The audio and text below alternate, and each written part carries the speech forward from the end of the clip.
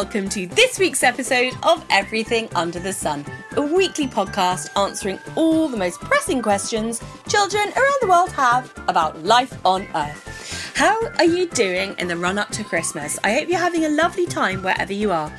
Here it's very snowy and very cold, and I'm hoping someone's going to bring me a nice hot chocolate to my shed. Before that happens, let's begin with our first question, which is a super interesting one from Connie. Over to Connie.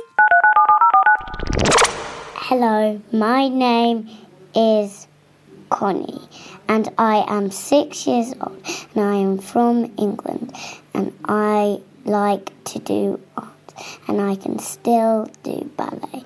My question is, how do you make perfume? Hope you can answer it.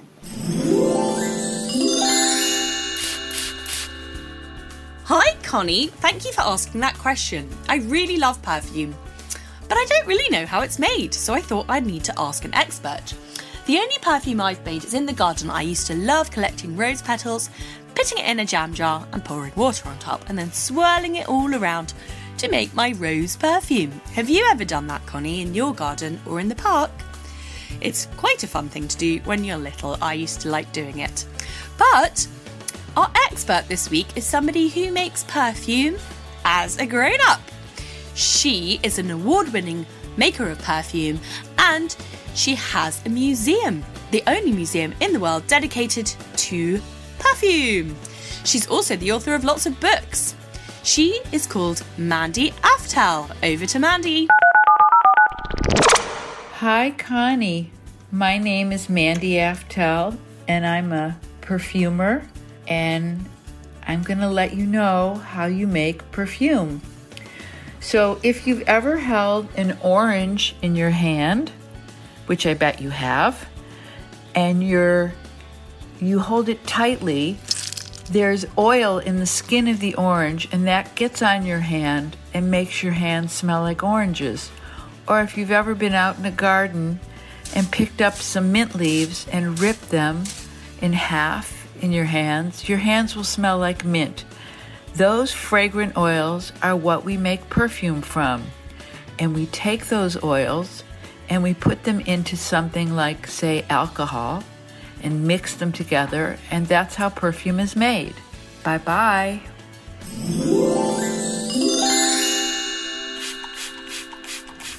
Thank you so much, Mandy, for your wonderful answer about perfume. I hope that answers your question, Connie. And are you going to get some perfume for someone you love for Christmas? Maybe your mum, maybe your grandma, or maybe for you. Thank you, Connie, for sending in such a great question. I hope that answers it. And now for our second question, which is about the Earth. It comes from Caitlin from Manor School. I went to visit Manor School in East London last week for a Christmassy visit, and we talked about everything under the sun, did a fun quiz and collected some questions. This is one that Caitlin came up with the help of all of her Year 3. Here we go. My name is Caitlin and I'm 7.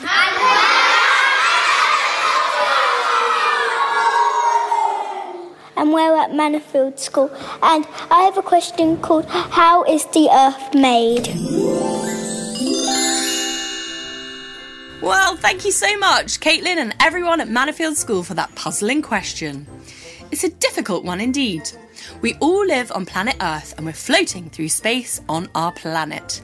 But how did it come into existence? Well, the story all starts with the formation of the sun. Billions and billions of years ago, the sun didn't exist. In its place was a big cloud of dust and gas sitting in space. One day, something happened to disturb the peace of this dust gas. Scientists still don't know exactly what happened, but they imagine that somewhere in the distance a star exploded.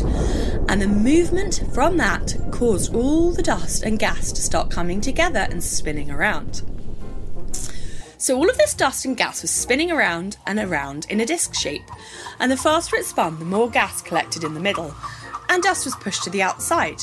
Then all of the molecules called hydrogen were pulled together at the centre of this spin, and they were moving so fast and being pulled together so strongly by gravity that they fused together to make helium And in the process, they released lots and lots of energy, and the sun was created.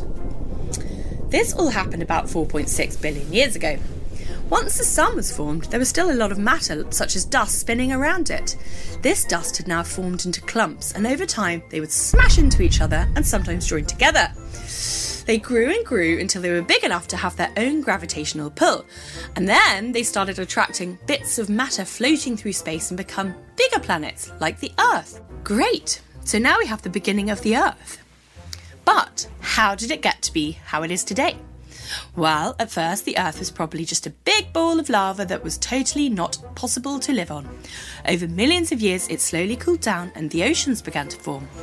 As this happened, the heavier things like molten magma sunk to the centre of the Earth, while the lighter elements came to the top. Finally, after all this, there was a period of time where the Earth was being constantly pelted with asteroids. Poor Earth! Except it turned out to be a good thing because these asteroids contained water and minerals that were needed to help life on Earth begin.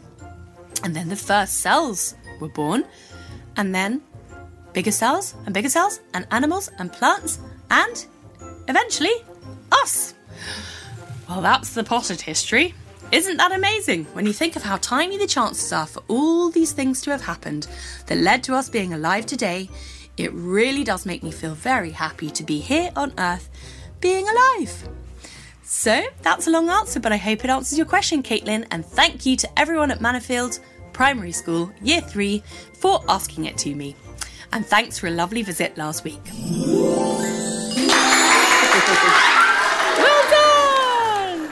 Our last question is a little more Christmassy, especially since we just had days of wonderful snow here in England. It comes from Beatrice. Over to Beatrice. My name is Beatrice. I'm 6 years old. I live in Eastern Royal. My favourite colour is black. I like doing gymnastics. My favourite animal is a wolf. And my question is, where does snow come from? Hi Beatrice, thanks for your great question. It's so lovely and Christmassy when it snows in December. But don't you wonder why we end up with it in the cold months sometimes? Well, snow is made from solid water. But if it's that, then why doesn't it just stick together like ice? Well, snow is actually formed when teeny ice crystals stick together to create snowflakes. Snow comes from clouds like rain does, so it starts being formed in a similar way to rain. When clouds made of water droplets are in the atmosphere and the atmosphere is extremely cold and freezing, then the water droplets turn into tiny ice crystals. They stick together in beautiful shapes to become snowflakes. Lots of ice crystals clumped together as a snowflake are heavier than a single ice crystal. So, once they become snowflakes, they're heavy enough to fall to the ground as the lovely snow we know and coat our streets and trees in a thick layer ready for us to play in. So, we've learnt how the Earth was formed and how a wonderful thing that Earth gives us is formed. Snow. Isn't that lovely? I hope that answers your question, Beatrice, and thank you for sending it in. That's it for this week. Wishing you all a very lovely week.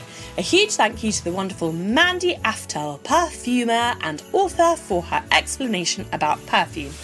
And of course, a huge thank you to Connie, Caitlin and Beatrix, as well as Manor Primary School for this week's questions. If you have a question you would like answered on the show, send it in to molly@everythingunderthesun.co.uk. Check out the show's website, everythingunderthesun.co.uk. Send me your questions for the new book and make sure you've got a copy of Everything Under the Sun under your Christmas tree if you don't have one already. It's full of all your questions, illustrated by 12 artists, and it's the best Christmas present you can get for yourself and your friends. Have a wonderful week filled with snow and beautiful times on the Earth. I'll be back next week answering more curious questions from children around the world in another episode of Everything Under the Sun. Thank you and goodbye!